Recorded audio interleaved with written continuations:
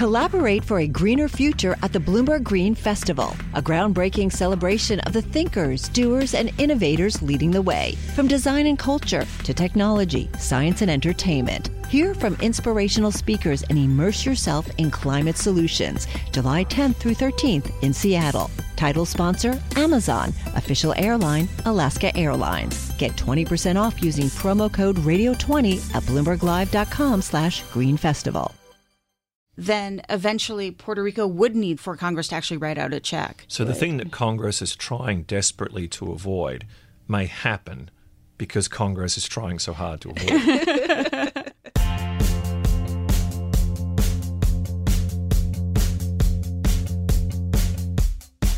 Hi and welcome back to Bloomberg Benchmark, a show about the global economy. It's Thursday, May 5. I'm Daniel Moss, Executive Editor for Global Economics in New York. Our benchmark editor, Aki Ito, most exciting, is back from her 3-month stint in Tokyo. Hey, Dan. Woo!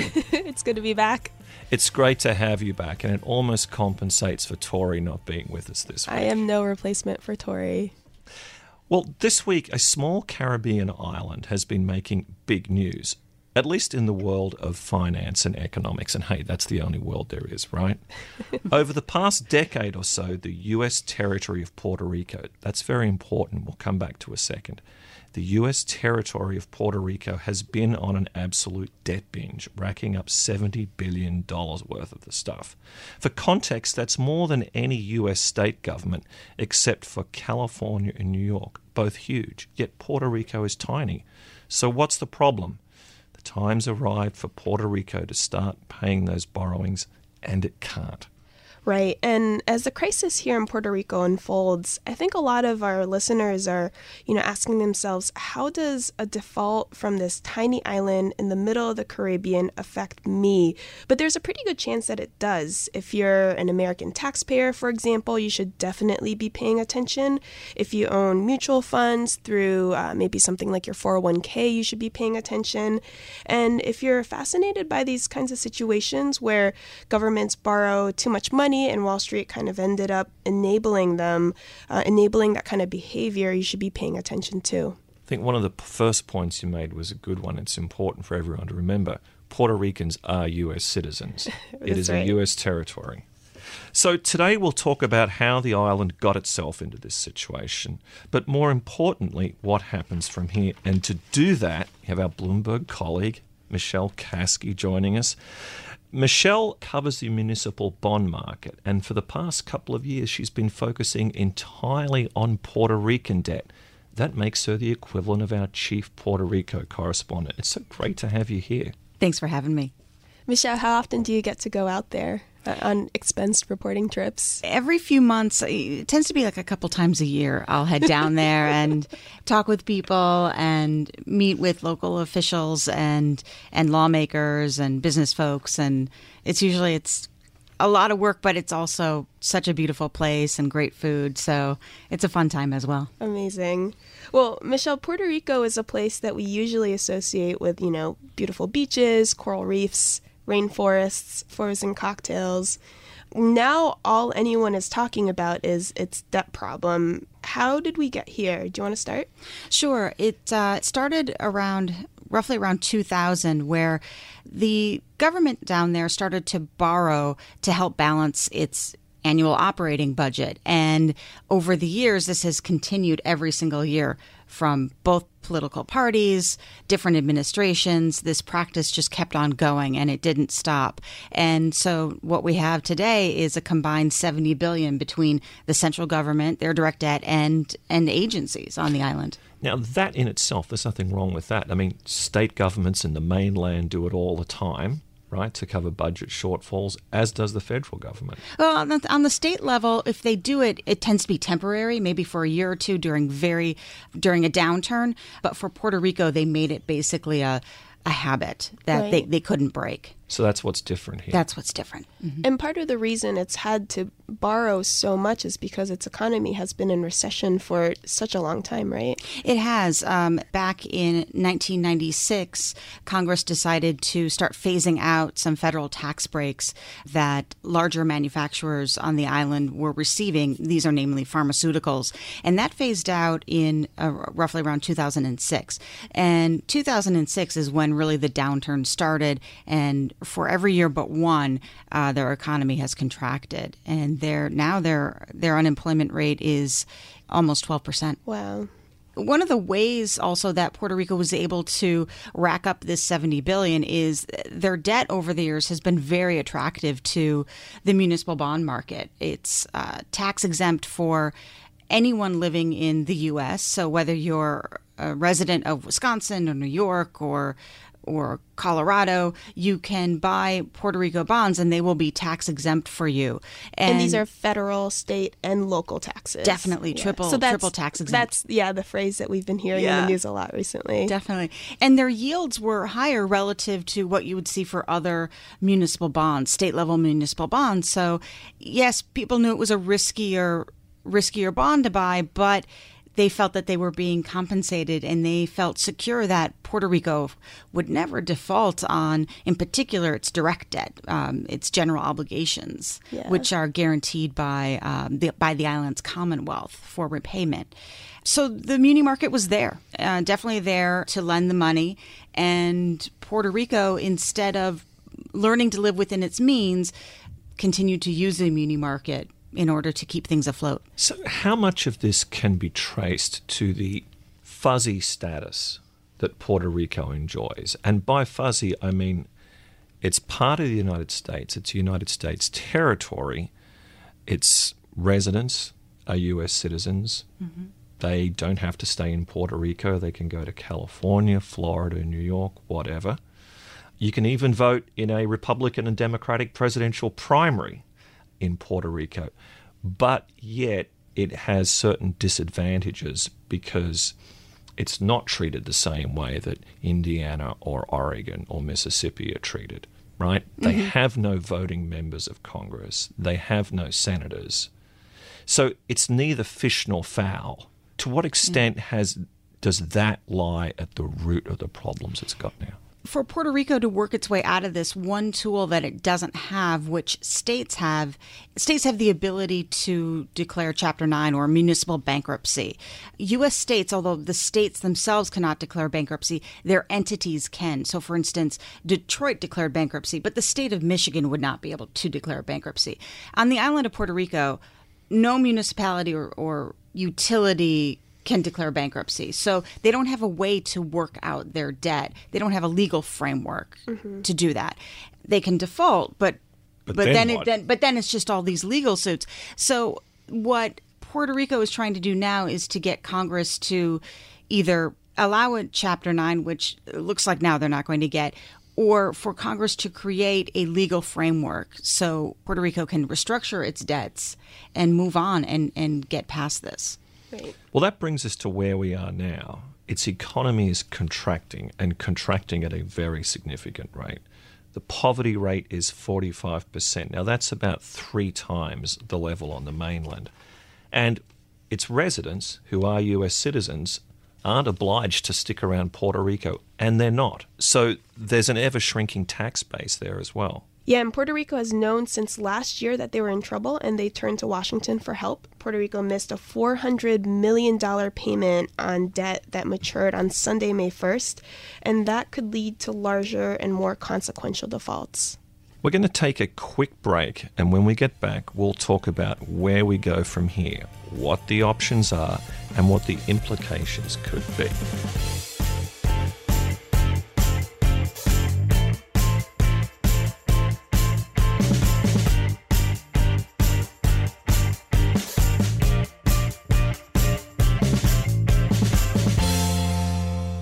Puerto Rico faces a cascade of defaults starting in July unless Congress passes legislation that helps the Commonwealth restructure its debt. Now, that sounds scary.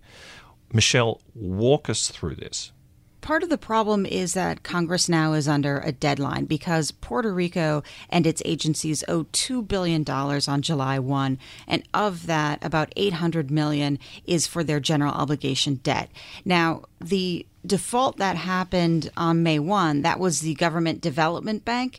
That isn't direct debt of the Commonwealth. So it was their largest default so far, but what would really change the game here is if they were to default on their general obligation or GO debt on July 1. Those bonds have the strongest legal pledges, so investors, you really could see a lot more lawsuits come July 1 if there's a default on that debt. Right. And I think none of us would want to rely on Congress for a speedy solution here. But I think a lot of our listeners are wondering why Puerto Rico even needs Washington for this. Why can't they just declare bankruptcy like Detroit? Why can't they go to the IMF like Greece did? You went into this a little bit earlier, but tell us now. Sure. They can't go to the IMF because they're part of the United States government, and this needs to be worked out within our own country. And unfortunately, without access to municipal bankruptcy, Puerto Rico doesn't have a tried and true method for working out a debt restructuring. And so now it's up to Congress, and only Congress can enact and pass bankruptcy type legislation. So what Congress is doing now is a bill. The bill would actually allow U.S. territories it gives them a way to negotiate with investors and reduce debt loads. And why can't they go to the IMF? Because Puerto Rico is part of the U.S. government, so it gets worked out within our own country. Right. It's not its own sovereign Mm-hmm. country. Yeah. So again, we've got this neither fish nor fowl status that gets in the way. Puerto Rico is part of the U.S., it's part of the country, but it is not a state in the same way that New York or Texas or California is. Ultimately, when this is sorted out, when we write the history of it in 20 or 30 years' time, would this be seen as a seminal event that pushed Puerto Rico further towards statehood, or had the opposite effect, pushed it away? That's really hard to say now because right now people are focused on just resolving Puerto Rico's financial mess. And the idea of should Puerto Rico become a state, should it remain a commonwealth, maybe with some tweaks and changes.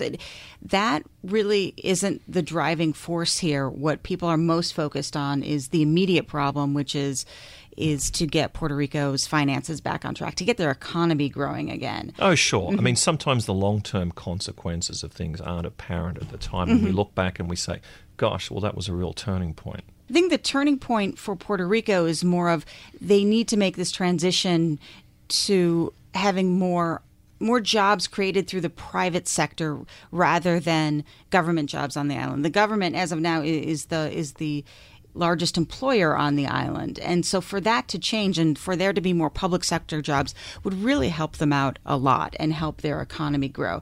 And so that's sort of the transition they need to make. Right. And Congress is not the only DC institution with a finger in this pie. The Supreme Court is involved as well. Tell us about that. Yeah, that's a whole nother story within the larger story. And about 2 years ago, Puerto Rico passed its own local restructuring law, which would allow the island to restructure namely utility debt. So their electric company debt or water utility debt. If any of those types of agencies wanted to reduce their debt load, they could through this local law. That passed, but it was immediately challenged by some investors, and a federal judge on the island did throw it out. Are these investors mostly, kind of people on Wall Street? Are they hedge funds and things like that? It's a combo of mutual funds and also a hedge fund. Mm-hmm. And Puerto Rico kept appealing this, and it made its way all the way to the Supreme Court. Earlier this year, the Supreme Court had a hearing on this case, and we're anticipating the Supreme Court to rule by the end of June. And they could conceivably bring back to life this local debt restructuring law, which would put tools again in the hands of Puerto Rico. Do you think Congress is going to punt and wait for the court? Let's see. We have through June. If Supreme Court makes a ruling, we're already in May. Maybe they could, but members are getting back from recess on May 10, and there's a House Natural Resources Committee, which is they're the ones drafting the Puerto Rico bill. They say that next week there will be a fresh version of the bill ready to go for folks to work on. So it is possible that Congress is just planning to keep moving forward regardless of what the Supreme Court does. Quickly walk us through the best and worst case scenarios for how this plays out. Sure. I think worst case scenario is that Congress is unable to pass legislation. They can't get enough votes for a bipartisan bill to really, to get this to the president's desk for his signature. To allow Puerto Rico to declare bankruptcy. Well, to allow them, to give them that legal framework to work through their debts. So if Puerto Rico doesn't have that option, then they're on their own, and that means they continue to, there'll be more defaults, which would in turn means more legal suits and legal battles, which will take a lot of time and energy away from Puerto Rico from governing itself and looking out for the safety and welfare of its citizens. Right. And, if Puerto Rico can't declare bankruptcy, obviously its economy is going to get a lot worse. We could see a real decline in living conditions. It's kind of ironic that this would end up probably requiring a federal government bailout in this case, and American taxpayers would be on the line for that. Sure, there's some lawmakers who are saying, look, if Congress doesn't get this bill passed now, which currently does not specifically allocate funds to Puerto Rico, then eventually Puerto Rico would need such help for Congress to actually write out a check. So the thing that Congress is trying desperately to avoid may happen because Congress is trying so hard to avoid it. Right. If they're not able to get this bill through, then Puerto Rico is definitely more at risk of needing actual real cash from the federal government. Yeah. And what's the best case scenario?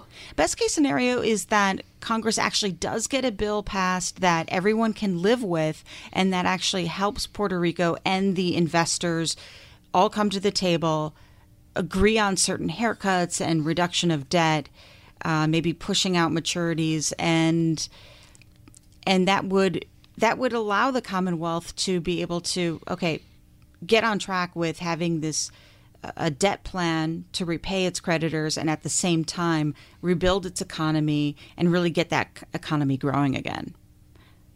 Now that'll take time.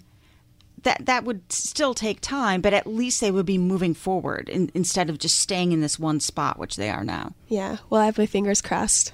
Michelle, thanks so much for joining us today. Thanks for having me. And if you ever need a travel buddy for a reporting trip, I am definitely game. Jeez, Louise, Aki, you just got back from 3 months in Tokyo. That sounds great. Need those miles. Benchmark will be back again next week. And then until then, you can find us on the Bloomberg Terminal and on Bloomberg.com. Also on iTunes, Pocket Cast, and Stitcher. While you're there, please take a minute to rate and review our show so more listeners can find us. And let us know what you thought of the show. You can talk to us and follow us on Twitter at Akiito7 and at Daniel Moss DC. And our guest is on Twitter at Michelle Kasky. We'll see you next week. Thank you. I love this conversation. Do come back. Thank you. Thanks for having me.